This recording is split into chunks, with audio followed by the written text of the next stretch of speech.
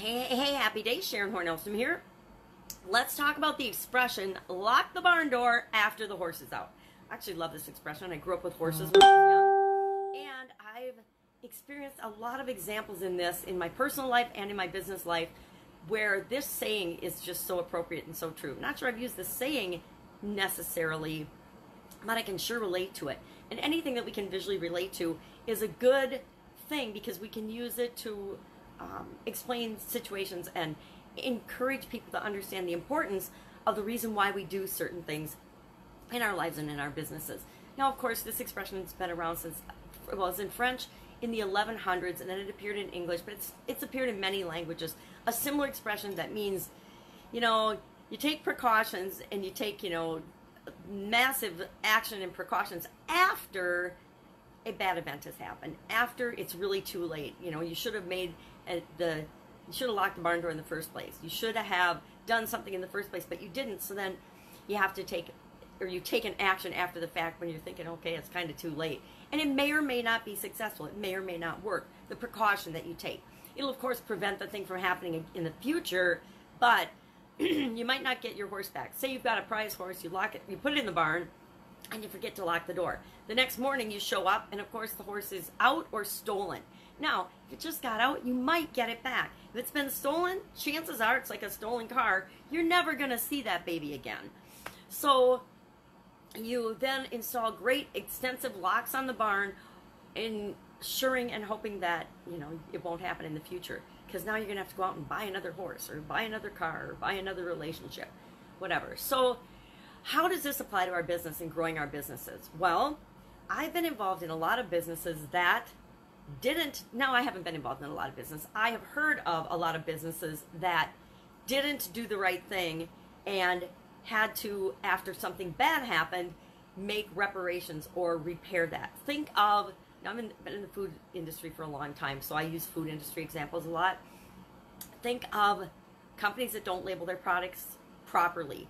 Coca-Cola pays and has paid millions and millions, if not hundreds of millions of dollars in fines for mislabeling their products. Other companies have as well. Now, Coca-Cola is still going strong and will be going strong probably for another 100 years or however long, into infinity and beyond, who knows. But mislabeling products is an example of that, where they find out, then they get caught not doing the right thing and they just pay the fine. Tobacco industry, same thing. Pharmaceutical industry, same thing. They just pay the fines because they know the fines are less than they will make auto industry recall on products. Just thought of that one. They know that it's better to get the product out there and get it out fast and sell a bunch of them, make money in the short term, and then just, recall, pay for the recalls and fix the thing after the fact. And guess what? We keep being caught buying their cars. We keep buying cars from companies that manufacture this way because their whole industry does it, and we don't have a lot of other choices as consumers. Food industry examples of, locking the barn door after the horse is out. Think Chipotle. Chipotle has had how many health scares and health issues with respect to their products at different locations, yet they're still in business because they keep fixing and trying to fix their systems after these scares happen. Now, I will contend that those things should never happen. People should never get sick from consuming products or services or food that you create as a business owner. This is my personal value and personal belief. We never ever had we never had a recall, we never had a safety issue, we never had anything, we never had a violation, nothing. Because to me it wasn't an option. When you're dealing with people's health, it's not an option to put them in danger, put them at risk. If I wouldn't do it for myself or my family, I certainly wasn't going to do it for any of my customers. Not all businesses think that way. I'm going to suggest that you do if you want to make sure that you're never finding yourself in a situation where you're having to recover. Because some companies never recover. Think of influencers who have had a meltdown on social media these days and they're just gone the next day. I mean, influencers come and go, right? Famous people come and go. Think of famous people who have a drug or an alcohol or politicians who have a sexual offense or problems or whatever. Any kind of problem or addiction or habit or challenge that people can have that they probably shouldn't have had if they had put some systems in place to make sure that that didn't happen, would save political careers, would save marriages, would save businesses, because we planned in advance to not have these things happen. It's like we buy insurance up the yin yang. Now, yeah, we need insurance for if natural disasters and things happen, but we buy insurance if fire or flood or whatever things happen. But we also need to have things in place besides just thinking we can buy an insurance policy, we'll get money, and everything will be okay. There's other types of contingency plans and things that as business owners, we want to make sure that we put in place. There's other types of habits and behaviors and sticking to our values and our morals that we want to make sure we have in place before we get in relationships with other people. I guess infidelity would be an example of this. Somebody decides that they're going to be faithful in their marriage after they've already cheated and they've broken their spouse's heart.